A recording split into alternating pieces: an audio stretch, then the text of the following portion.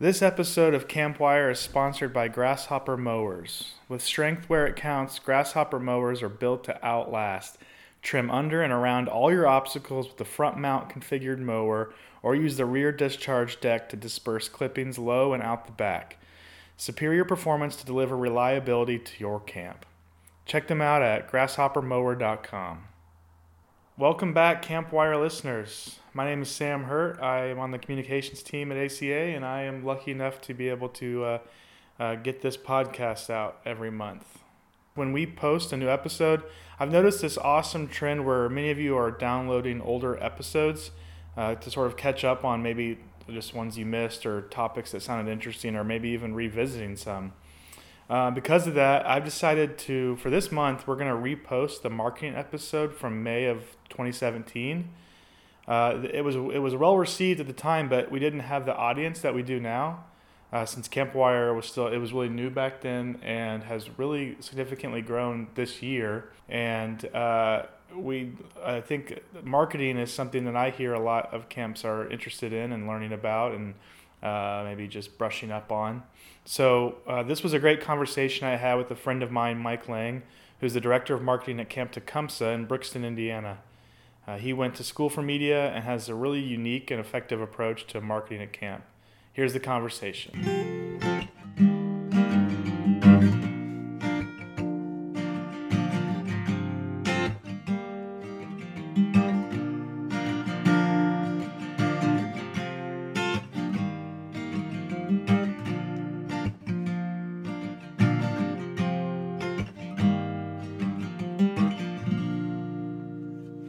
Welcome to Campwire, Mike Lang. Well, thanks so much, Sam. It's good to be here. We're sitting. Why don't you tell us where we are? So we're currently in my office here at Camp Tecumseh. It's a beautiful 74-degree day outside. We've got a bunch of kids running around with our outdoor education program. We just had a bunch of buses pull in, which is pretty exciting. So yeah. Just a little bit about Tecumseh. You guys operate year-round. We do, yes. So the summer is obviously your big season, like most people. Of course. But so there's outdoor education groups here now. Can you talk about some of those groups and some of the work that's being done not in the summer? Yeah, we actually serve the majority of our guests in our non-summer months. So over the course of the year, we serve 36,000 people, and only about 7,000 of those are actually our summer campers. So for our outdoor education program, we serve about 120 schools, and we've got about 14,000 people that come through that program. So the schools that we serve are all over Indiana. We have folks that come locally from Delphi, from Lafayette, from West Lafayette. But we also have a lot of folks that come up from Chicago. We've got groups that come from Indianapolis, so a lot of that. And they come for a while. You know, all of our programs are 2 or 3 day programs. We don't really do a lot of day programs. And they come and we teach them environmental education. We do history with kind of our pioneer settlements. We do team building with our Foundations for Success program. The chapel, which is about 30 minutes, they do kind of a morning of clinics where they get to pick at the beginning of the week the clinics that they want to be in. So that can be arts and crafts. That could be things like shooting sports, other things like that. After clinics, they go to lunch, they have rest hour, and then in the afternoon they do their aquatics activities followed by cabin activities. So that can be, and they hang out as a bunch all together all day in the afternoons after they get done with aquatics time. So they might do the zip line, they might play dodgeball, they might do some team building activities, go on a cookout, some of that kind of stuff. Great.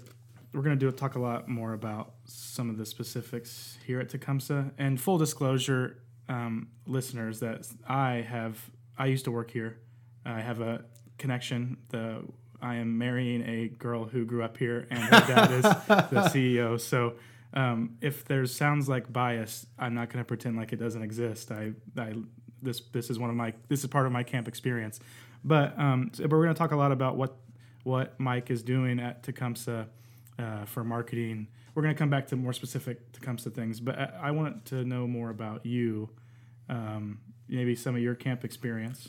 Sure. It's kind of funny. When I started working here at Camp Tecumseh as a counselor, I think that's how most people kind of get plugged into the camping community. I was never a camper. I never had a camp experience. I actually thought that camp was where parents sent their kids when their parents just wanted to go on vacation. I thought this was like the dumping ground. So, of course, all of my consciousness about camp came from things like heavy weights and wet, hot American summer and all of these like really negative connotations about what camp was. So when my fiance was like, hey, you're going to go work at camp this summer instead of working the electronics counter at Target. I was like, no, that's not going to be a thing. But over the course of the summer, you realize the importance, how important a camp experience can be, not just for you personally, but you see the growth in the kids, you see the growth in the other fellow staff members. And I remember coming out of that summer going, wow, I think that was one of the most kind of impactful experiences for me. So I kept coming back, right? I mean, 2008, 2009, I was a counselor. In 2010, I kind of moved into an administrative role here as the Lake Village director. The Lake Village at Tecumseh is for our 13 to 15-year-old campers. We've got about 250 kids that come, and that's kind of where I've been serving during the summer for a long time until recently when I moved over to become the marketing director full-time. Right. But at the same, while you were you've been doing marketing all those years as well, you were doing kind of juggling both. Yeah, right? I wore a lot of hats. So when I first got hired here full time, I was doing outdoor education. So I was an outdoor education leader. I was doing the summer camp thing, and then I was doing marketing in all my free time, which really just kind of translated into the hours after work ended, which is when things happen. And then I got taken off of outdoor education to focus more on marketing. So I do marketing and the Lake Village thing. And then after I recently, we said, we're just going to go marketing full time, which is pretty exciting for me. Is it? It is, yeah. So, were you still Lake Village director last summer? Yeah. This will be my first summer in a marketing only role. And you're excited about that? I am. I think there's been a lot of projects that I've wanted to take on that I've just been unable to take on because the administrative duties of a director, as most of your listeners will be familiar with, can be a bit overwhelming. Yeah. So there's a lot of projects that we've had to kind of put on the back burner and have just never really been an option, despite the fact that summer camp is one of your most high image, high video content. It's really rich for telling stories for the rest of the year. So I'm excited for the opportunities to gather that content and be able to tell these stories for the next year.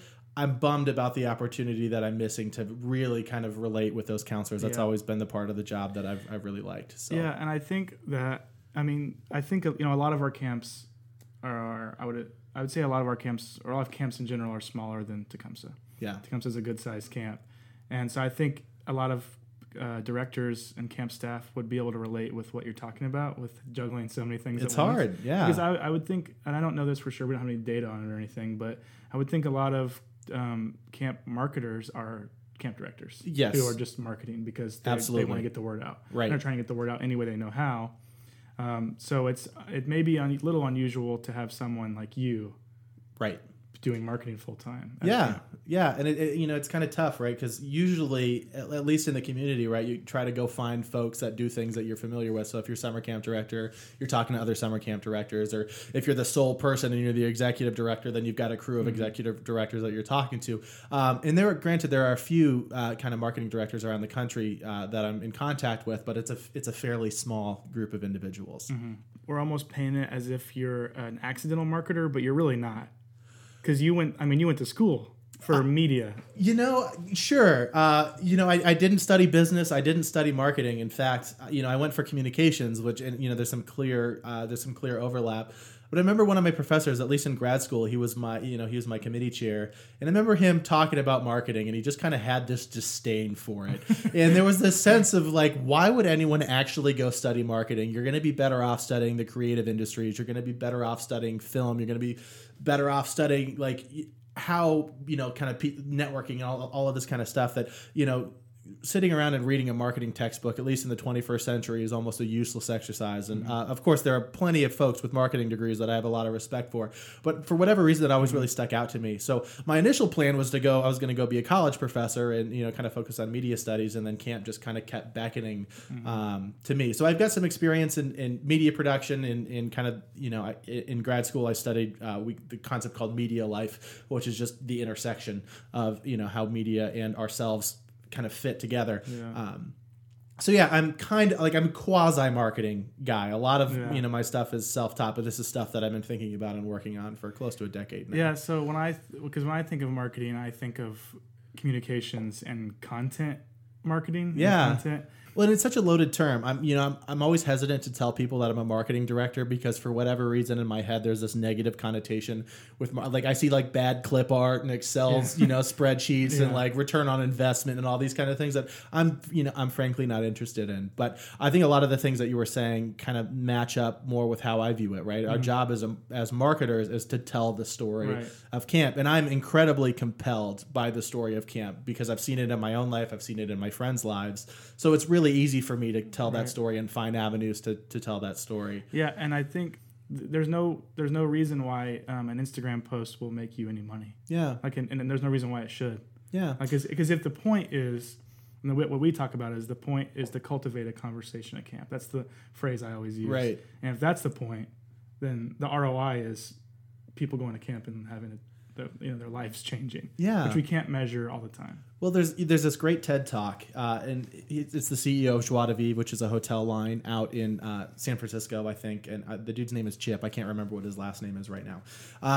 But the whole TED Talk is about how do you measure what's important, and for whatever reason, it's always struck out to me because even things like ROI, and I don't mean to say that analytics and these numbers aren't important. They help tell the story, kind of of how your marketing is working.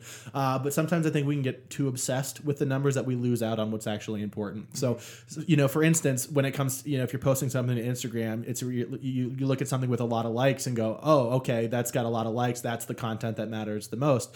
Right. But what we found is I can post a picture of our chapel and get 800 likes on our Instagram page, whereas a call to come to Partner Service Day, which is kind of a volunteer opportunity to come out to camp, might only get 300 likes or something like that. But the Partner Service Day post is bringing people to camp. Right. I can, hey, I got 10 people out of this post, and that's more valuable to me than a click because someone likes the chapel. I know people like the chapel already. Right. So I think when we're using these analytics, we have to be careful in understanding what's actually important here, and how do I kind of measure those things. Yeah, and something that I always am keeping in mind, and I've kind of talked about with some staff, is engagement is way better than reach. Yeah, because you can pay. You can do Facebook ads that are really affordable. Right, they can boost your reach. Right, and reach is good because it's exposure. But having a huge reach with 8 comments is the same as having 10 people like it with 8 comments. Right, it's the same. And I think it's unrealistic to expect someone to sign up for your camp program because you had one Instagram post, right? It's going to happen occasionally, but it's this process, right? Where, someone might look at it and go, wow, that's a really pretty chapel. And then, maybe 8 Instagram posts and 3 blog posts and a phone call later, they're finally signing up for your camp program. And it's hard to point to any one of those particular interactions as the catalyst that made this thing happen. Instead, it's this, the content marketers will know the sales funnel language here. But you're kind of, you're bringing them in with your wealth of content and you're just kind of producing it. And if you look at them individually, you lose the whole picture of how the process is working. It's easy to look at, and being from someone who's worked here and has a connection here, it's easy to look at posts here and be like, something's happening there. And I think a lot of people can look at Tecumseh. Actually, my stepdad, he's only visited here one time, just drove in through not with no kids around or anything. They get the Tecumseh Tales. Man, I'm having a problem with Tecumseh. They get the Tecumseh Tales, and he brought it up to Scott once and was like, something's happening here. Amazing. That matters. Yeah. And I think camp people, and this is something I talked about too, camp people get it. Right. They don't need to be, no one in camp, no one who has a camp experience needs to be convinced of the why. Like no one here just thinks, oh, it's a fun thing to do when I'm bored. Right. Like everyone gets it, why camp matters. And what I've also come to find out is it's really easy to convince people that camp matters. Yeah. Like it doesn't take convincing. Right. It's either you already get it or you're exposed to it, you see something, and then you get it. Right. And that's something like that I was reminded of when you're talking about whether or not to work at Target or here. Yeah. By the end of that summer, you got it. Yeah. Right.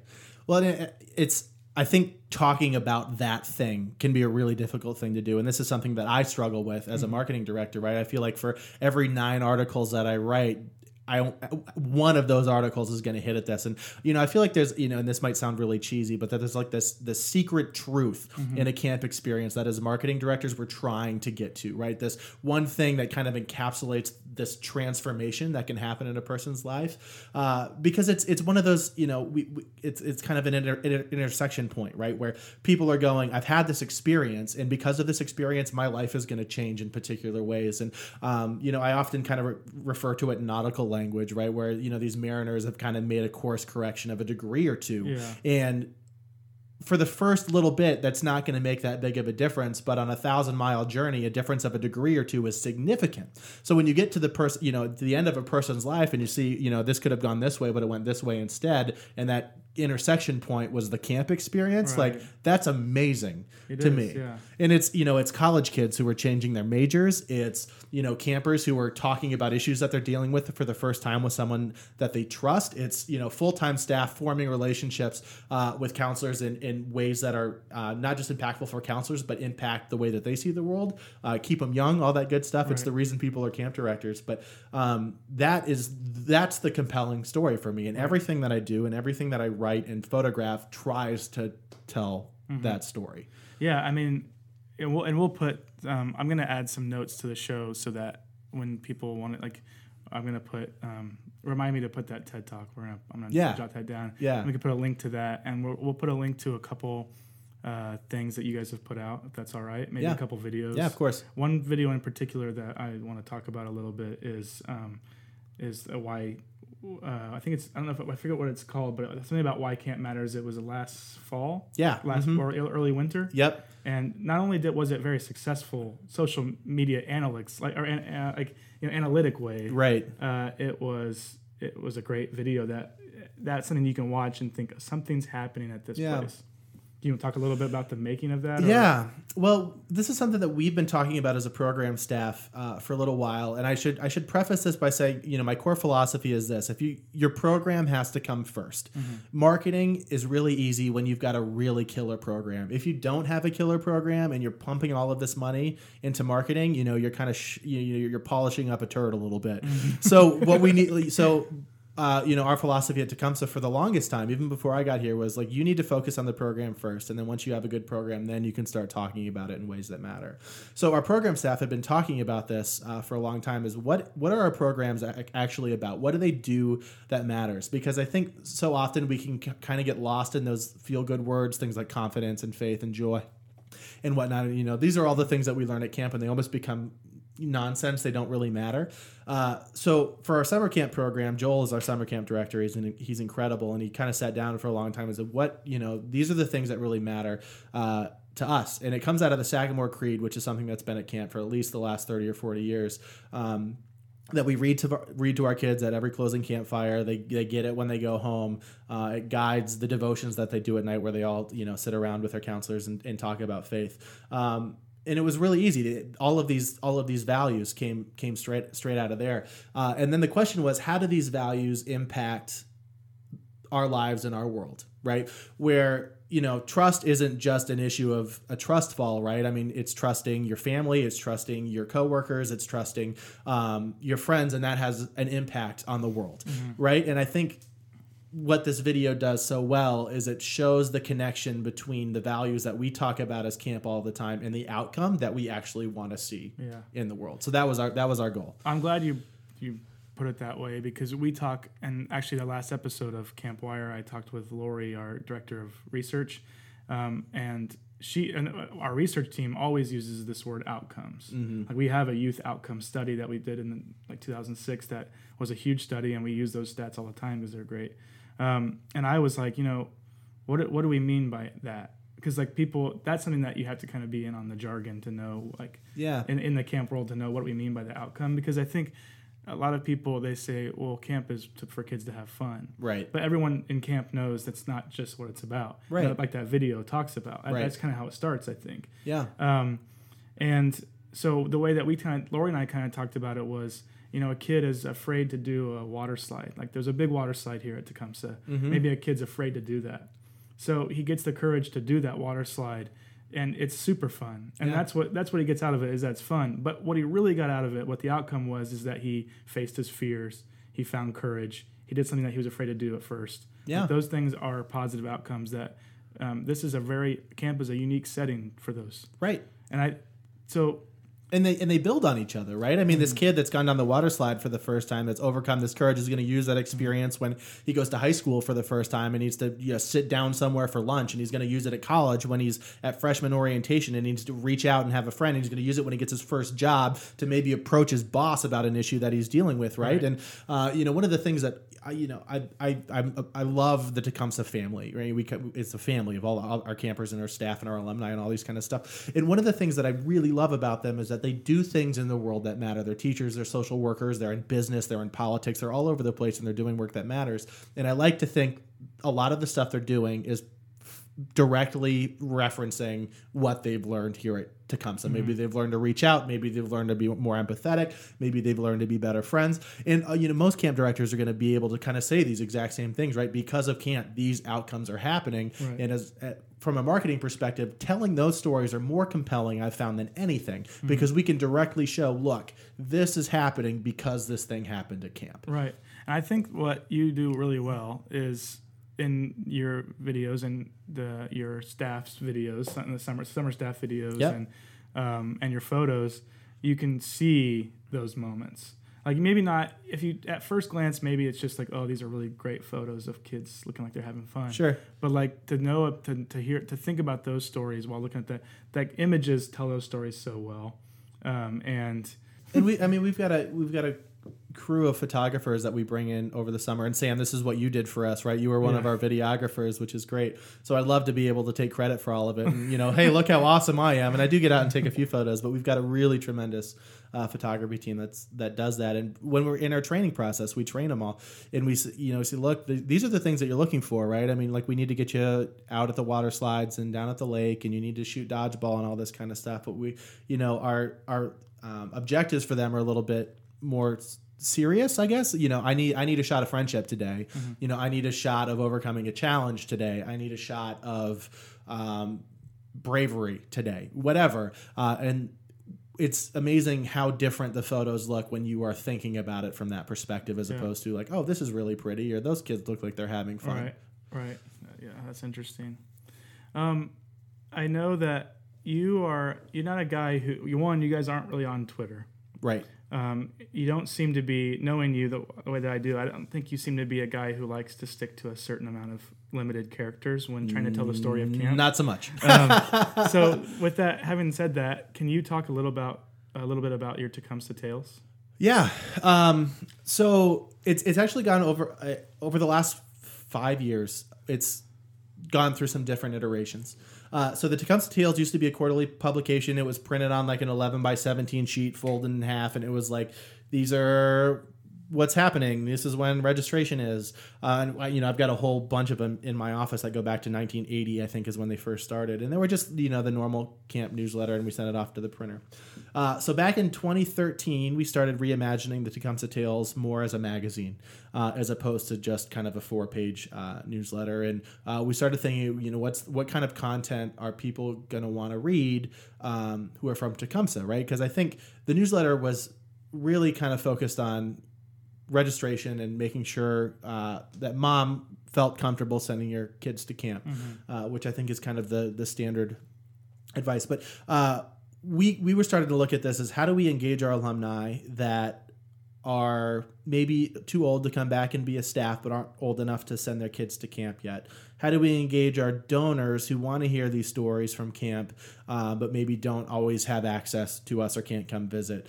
So we started writing a bunch of content that started kind of telling those kinds of stories. So we've got something called the Torchbearer Chronicles, which is always kind of a keystone feature of the Tecumseh Tales, which is it's a kind of a long form spotlight on one of our old staff members who are doing really cool things in the world. So we featured staff members that have spent a year down in Honduras working for children's organizations. We featured social workers. We featured one of the managers of Dance Marathon, which is a big fundraising effort for the Children's Miracle Network of hospitals. So we kind of tell these stories, and then we try to tell stories in there as well that kind of highlight the intentionality of the Tecumseh program, right? So our program director a while back wrote this great story on the intentionality of camp and how everything that we do here is based on these sets of values, and these are how we implement it. We had our outdoor education director talk about how we structure the outdoor education program in order to meet state standards, in order to kind of hit these objectives that we've set for ourselves, ranging from we want to make sure that kids get outside, we want to make sure that kids are forming relationships, not just with each other, but with their teachers and with their parents. And they're kind of these deep dives into why our program does the things that they do. And what we find is that people really relate to these because we're moving beyond the conversation of camp is this fun place to be. And instead, it's camp is this place that makes a difference. And this is how we make our difference. We feel that by being transparent in this way, we're making that enticing argument. Look, we've thought about all this kind of stuff. This is what's important to us. These are the outcomes that we want, and this is how we're doing it. And it's resonated quite well. So it's transformed now from kind of this 4-page paper, the Tecumseh Tales, into kind of a 16 to 32 page magazine that features some of these stories. And it's also evolved into a digital edition. We do a monthly newsletter that's essentially, a collection of what's going in the print edition of the Tecumseh Tales. We feature it, and we use MailChimp to do that. And that goes out once a month, and kind of as a compilation of those stories. Great.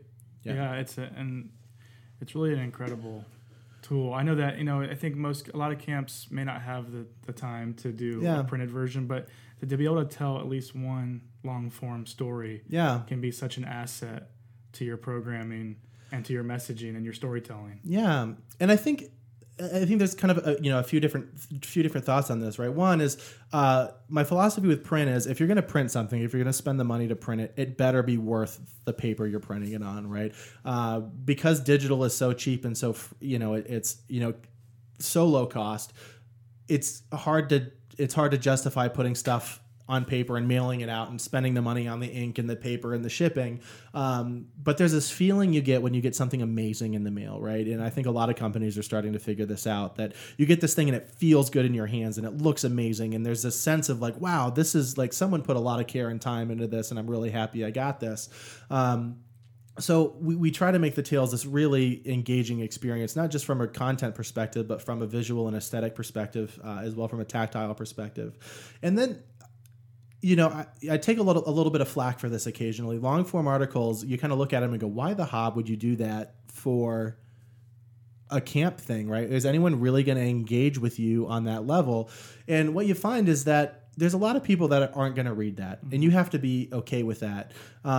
But there are a lot of people that are really connected to you that want to hear those stories. And when we change our mind or when we start thinking about something in a new way, it's usually the result of spending time, an in-depth amount of time with something. So, if there are 100 parents and 90 of them refuse to read it, but 10 of them do, I know I've got 10 parents that are going to be way more invested in the Tecumseh experience than they would if I pumped out a 750-word blog post. Right. And I think too, like when it comes to long form, a lot of it matters in how it's presented to you. Yes. Like there's a reason that Twitter is built the way that it is, because you scroll. It's a scrolling. Yeah. It's a perpetual scrolling. Right. No one's gonna stop and read a long form essay on Twitter. Yeah. Because unless you're really drawn in.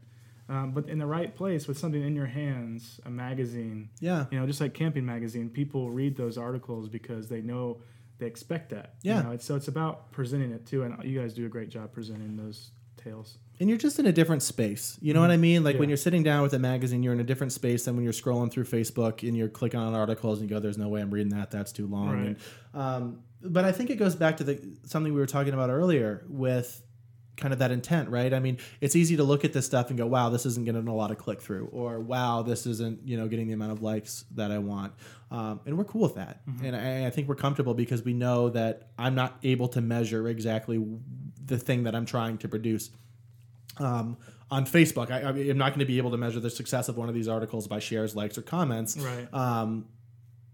And so there's this little bit of an unknown, and it's something that we're still working on. It's kind of, how do you measure this? But I based on conversations that I have with parents, based on conversations I have with our counselors and our alumni, I am fully invested in the importance of long form. Because when you sit down to read something, right? I mean, you're going, oh, I don't want to read anything, and then you get sucked into it. Mm-hmm. You know what I mean? And you're reading, and okay, this is great. And 40 minutes have gone by. Right. You go, wow. Like, I learned so much, and wow, like you kind of look at the world a little bit differently after you read content like that. What I like about the Tecumseh Tales is that you may read a full article about someone in Honduras or someone doing something, and you may walk away not thinking about Camp Tecumseh at all. Right. But it doesn't matter because it's that experience from Tecumseh was a part of making that experience elsewhere. Right. And I think that overall those connections are drawn. Right. But that's something that I like about telling the story of camp is you don't always have to go back to the moment on the water slide. No. You know, the moment facing your fears, because all of it relates somehow to you being the person you are. Yeah. The story of camp is the story of our lives, right? I mean, camp is this intersection point. It's this focal point that's changed you in a way that you can see 40 years, 50 years down the line. Right. So what are some challenges, though, that you have? Dude, marketing camp. Content is so hard to produce.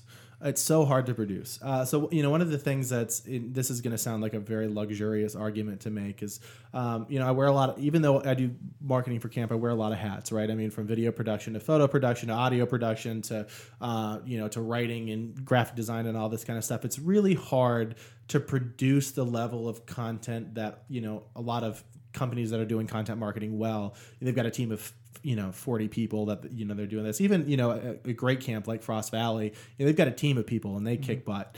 So it can be a little tough, you know, if I'm working on something like the Tales, that's what I'm doing for the week. I'm not doing anything else. So I'm not posting to Facebook. I'm not posting to Instagram because that's where I need my focus to be. So it can be a little hard to maintain that consistency with posting and kind of some of those regular duties when you're trying to produce really impactful content. Right. I think the second thing that can be really difficult is there's so much that you can do. It's easy to get overwhelmed. And me personally, I can kind of jump from idea to idea and go, oh, this would be really cool. And, oh, this would be really cool. And, you know, we should do a podcast and we should do a video series and we need to be on YouTube. And, oh, Snapchat just came out with this new thing. That'd be really great. Right. It can be hard for me to kind of rein myself in and say, no, these are the channels that we're focusing on. And this is the way that we're going to talk to people. And we're not going to go outside of that. Yeah. Talk a little bit, because I know you've had that conversation with yourself. Yeah. Yes. And you've made those decisions. Yes. And you guys are active on Facebook and Instagram. Yes, correct? That's it. And it's intentional. That's right. So I know you kind of alluded to it, but can you talk about that a little bit more? Yeah. I think there's this tendency to want to jump on whatever's new, right? There's this new platform out, and of course that's where all the kids are going, so that's where you need to go in order to kind of be present. But I think what we fail to realize sometimes is that when we interact online, there's this network of platforms that we're using, right? So personally, right, I'll use Snapchat, I'll use Facebook, I'll use Instagram, and I'm on all three of those things, right? And I can safely assume that our campers are on Instagram and Snapchat and kind of a few other places, but I don't need to chase them around to all of those different venues because I know they're always going to come back to Instagram. I always know that our moms are going to come back to Facebook. So I can waste my time trying to learn a bunch of these new platforms, but I don't need to, because if I do these two really well, then I know that I've got my audience. Now, and I'm not to say that you can't use anything else, right? I mean, if your camp has a wicked good Snapchat, if you've got wicked good Snapchat content and, you know, a wicked good plan, great. Keep doing that thing. But I found it's better to really focus in on one or two social networks that you know you can do really well, that you can add content to regularly. You've got a handle on the community, because these people are going to come back to you. Right. They know they find you on Instagram, and that's where they're going to be interacting with you. I don't need to go chasing them around to other places. So it's kind of like being true to your base with content, right? With the amount of content and the regularity of content, right? But also, and not spreading yourself too thin, on everything, right? It's much more important to be relevant than it is to be present. Mm-hmm. And I think we have this tendency to say, oh, well, we need to be on this, and we need, you know, the conversation goes, we need to be on this network and we need to post X amount of times per day. And the real conversation that's supposed to happen is, who is our audience? What do they want? And how do we provide what they want? Because those answers to those three questions are going to significantly change how you do what you do, how regularly you post, and what platforms you go to, right? So we're on Facebook because we know that's where our moms are, and the content that we post to Facebook is maybe a little bit more dry than the stuff that we post to Instagram. We're a bit more snarky on Instagram because that's where all of our summer camp counselors are. Like, we adopt the voice of our 22-year-old counselors, and we post pictures from summer camp, and it's a different interaction there than it is on Facebook. And I guess that's kind of where we go. So Facebook is for our older audiences, Instagram's for our younger audiences, kind of our counselors and down. So yeah, we don't need to go chasing people elsewhere because we know who our audience is and how to talk to them. Yeah, I think that mentality, and people can disagree with that as well, because I know people who are on everything and they do a fine job. Yeah. But that could also be a huge relief for a lot of camps who are labor-wise are spreading themselves thin. Gosh. And are trying to figure out how to market their camps while they're juggling all their other responsibilities.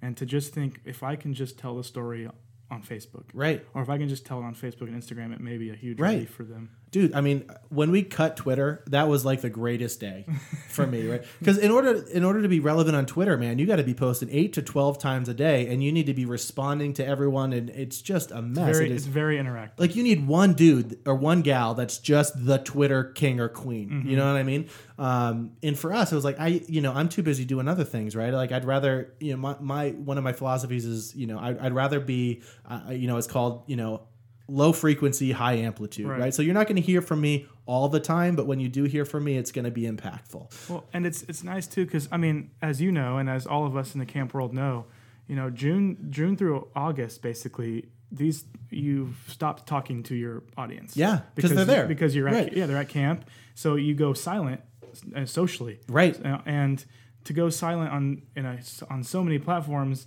can be jarring, maybe, for your audience who want to know what's going on. Yes. Or want to hear maybe, okay, let's see some stories from camp while you're there. Right. And if you're not all of a sudden invisible on everything, it could be jarring. Yeah.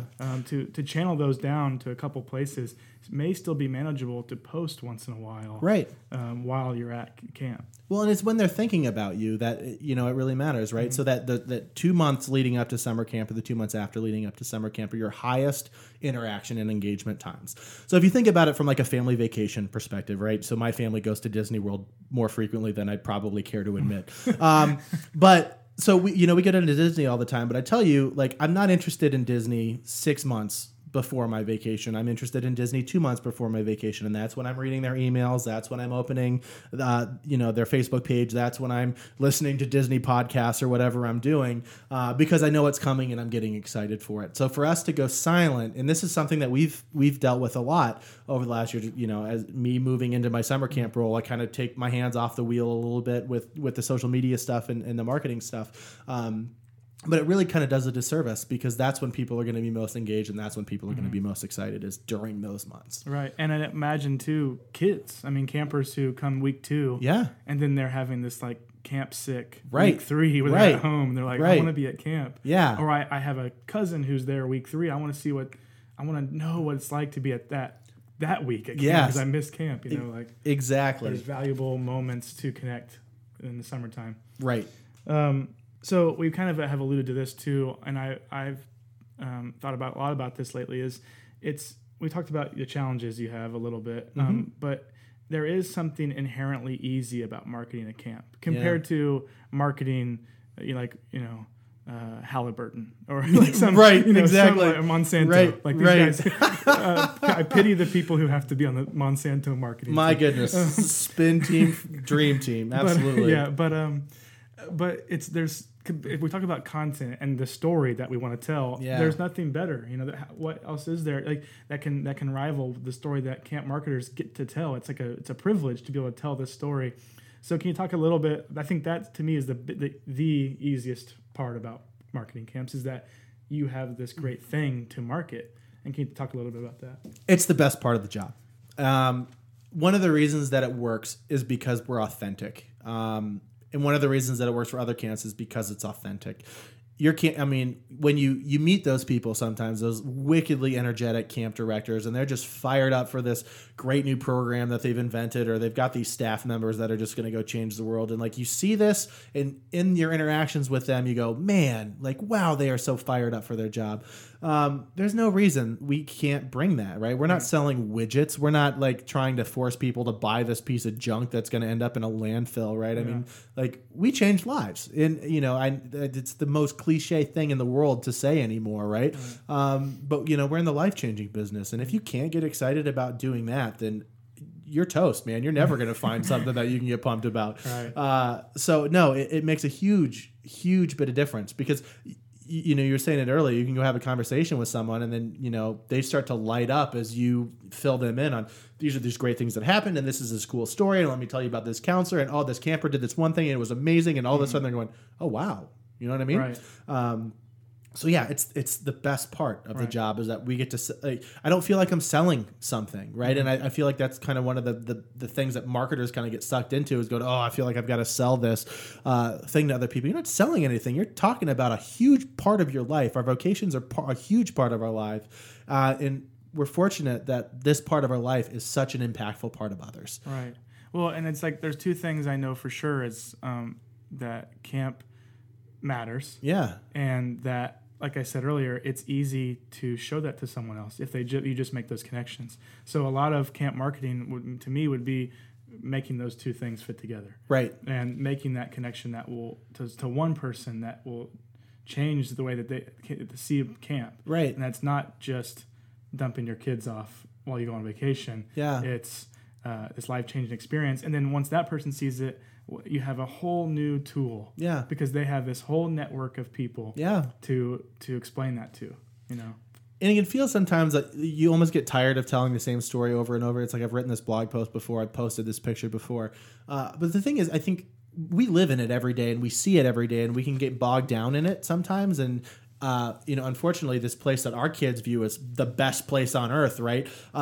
This is where we live and work. So maybe it's not as exciting to us. That glimmer isn't there as much. And I think because of that, it can be easy for us to kind of look at marketing and storytelling in this perspective of like, oh, it's this thing I got to do right next to my, this month's financial documents or, oh, I got to go fix this thing again because it's broken. Mm-hmm. But when it comes to telling the story, right? I mean, we could tell this story over and over, and you should. I'm telling you this, right? You should tell this story over and over and over and over and over again because it's the one that resonates. Well, and that's, I think, part of what my job is to do at ACA is to take our. I'm on the communications team, but I also work with the research team, and I'm supposed to take this research that we've done. We've spent a lot of time on, and prove to the world. Here's why camp matters. Yeah. And that's what our research team is doing all the hard work on. And the good thing is that we have stats that prove the layman, camp layman, that this matters. Yeah. And so part of that is me getting it out there. Yeah. And our communications team getting that out there. And I think that there's a lot of there's an avenue that camps can take, like to use what you know about your camp, because it's hard to make. That's more of like a data-driven connection that I think camp directors want. They want that, and it's not always easy to make those. But like to be able to say that this amount of kids came this summer, and we know that this amount of those kids are coming back next summer. Like that's a huge stat that you could prove your worth. But I guess what I'm really trying to get at is a lot of times you're not going to be able to do that. Right. You're not going to be able to prove any kind of data-driven avenue of why this matters. Right. It's going to be more about like a look on someone's face or a comment that someone makes to you when they're leaving with their parents. Those are the things that prove that what you're doing and the story you're telling matters. Yeah. And on one hand, I think it's so much more impactful than, a numbers sheet, right? Mm-hmm. Here's all the stats from camp last year. On the other hand, I think that's kind of the next unexplored territory for camp marketing to get to, is in a world that's increasingly quantifiable and relies on data in order to make decisions. I think finding ways to quantify these camp experiences and these outcomes is incredibly important, right? And I think there are little things that we do here that helps us do those things. So all of our campers fill out an evaluation at the end of the week, and we ask them questions like, did you make a new friend? Did you grow closer to God? What was your favorite activity? And we can use those evaluations to say, look, 80% of our campers who came last year made a new friend, or 96% of our campers who came last year grew closer to God. Because for some people, when they're being talked to, they're going to light up when you tell them those stories of, look at this picture of this kid's face when he went down the water slide for the first time. Right. Or let me tell you about this counselor who's, running a nonprofit organization down in Rwanda now. And they're going to go, oh my gosh. But there are other people that are going to go, cool, that's great. It worked for this one person, but you serve 36,000 people a year. I want to see that impact, over time. Right. So I think in order to tell a complete story, that data part is important.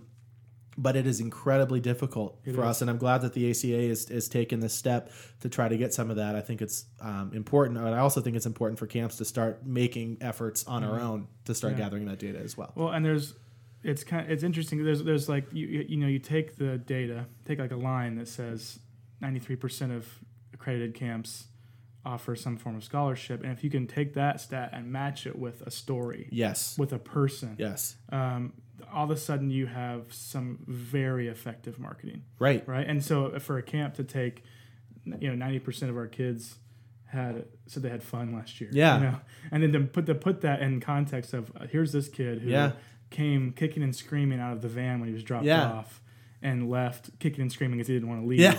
Like those are stories that really resonate. And it's like it's merging the two. You know? Well, you can say, look, meet Sally. Sally's got a face. Sally's got friends. Sally's from a hometown, right? We've got 700 Sallys here this week, right? And you go, oh, I get it now, as opposed to, we got 700 kids and faith is important to them, right? It's not nearly as personal. Right. Yeah. Do you have any things that you're doing that you think that maybe other people have thought were odd and a waste of time, or other marketers might think are odd? I think the long form content is one of those things that people would go, wow, that's a lot of time to invest in something that, from a measurable perspective isn't doing some of the work that we might want to see. But like we talked about earlier, I'm fully invested in that. I think our commitment to print, to continue printing, is important. I think,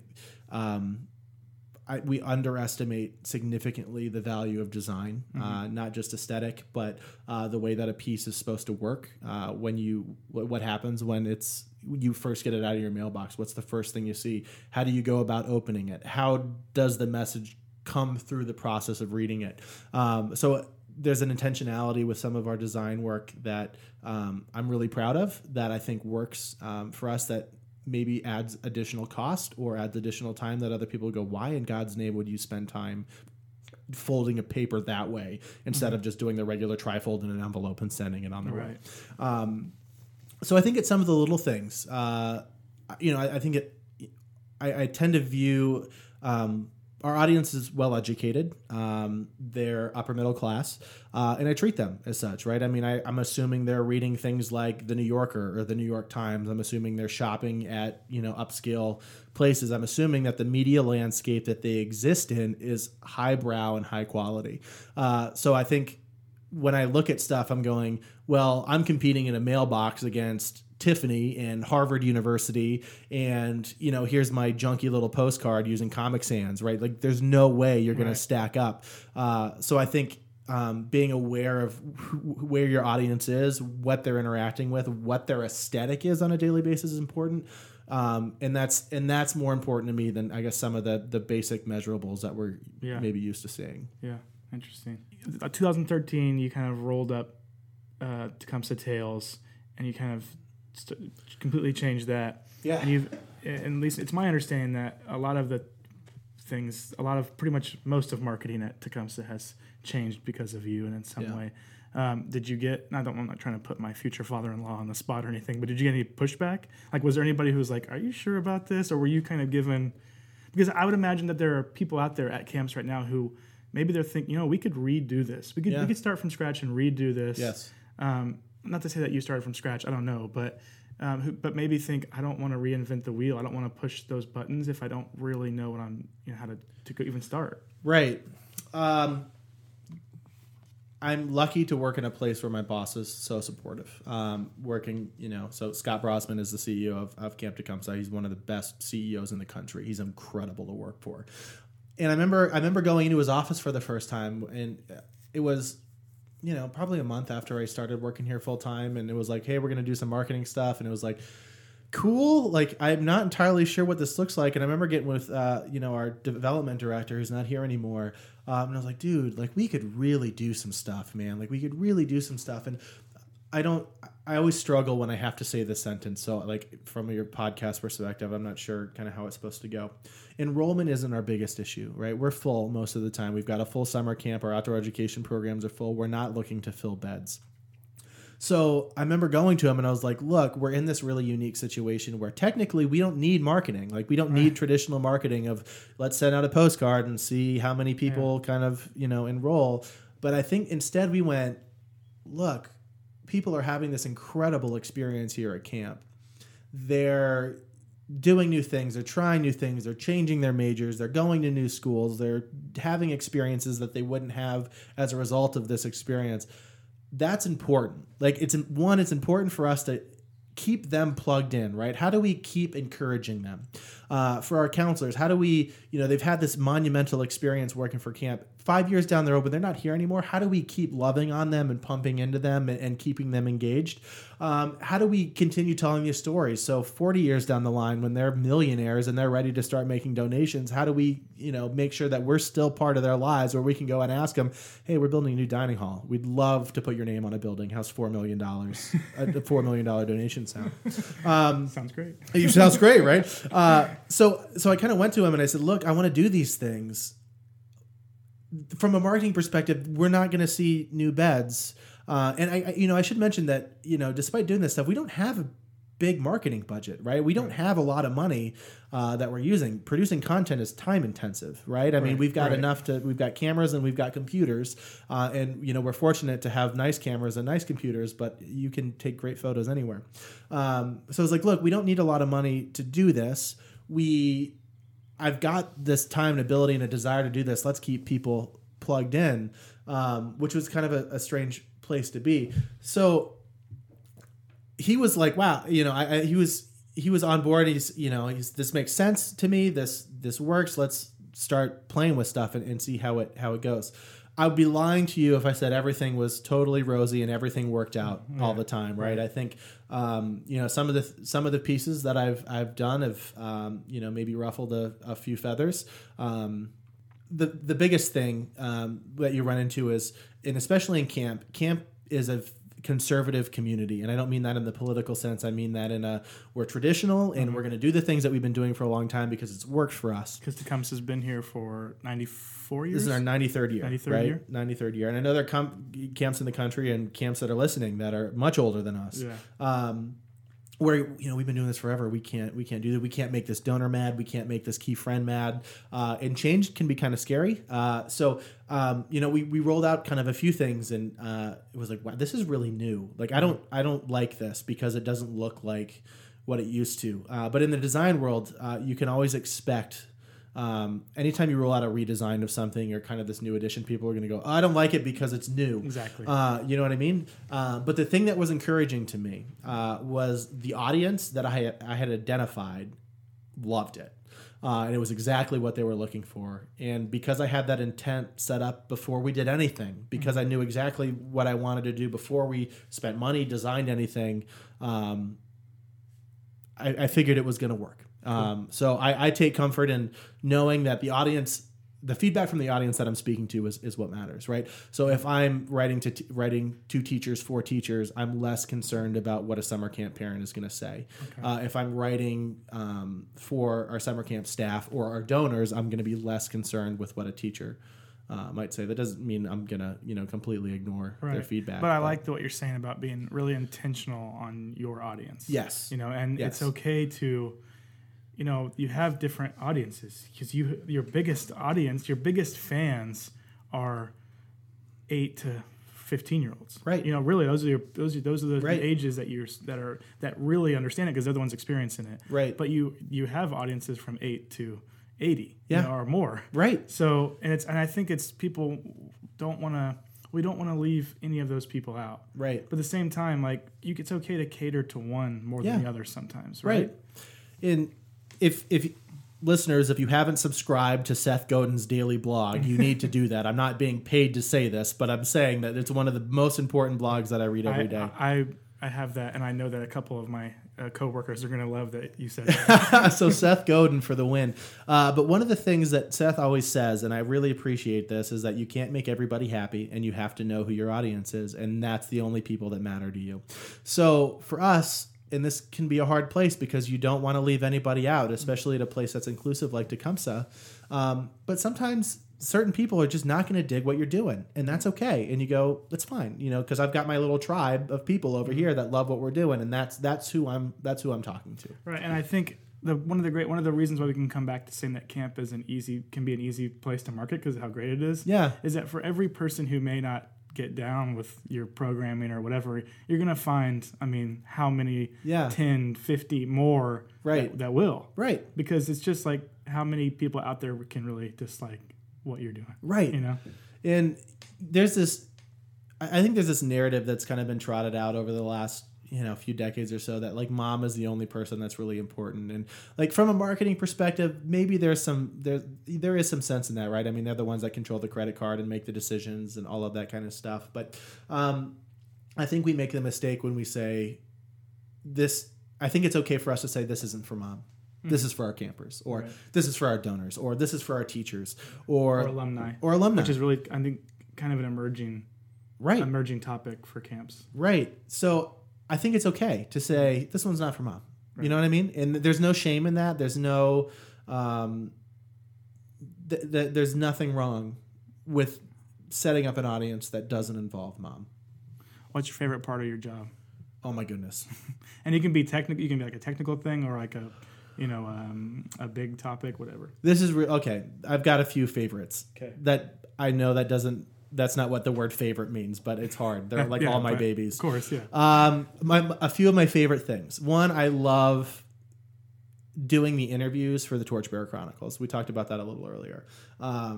But sitting down with someone that maybe I've seen grow into this tremendous person, or meeting somebody for the first time that has this wealth of Tecumseh experience before I was here, and sitting across the table for them and hearing their story for 2 or 3 hours sometimes is just amazing to see. One, the impact that camp has had on their life, and two, you leave and you're just inspired because like the people that we pick are incredible human beings.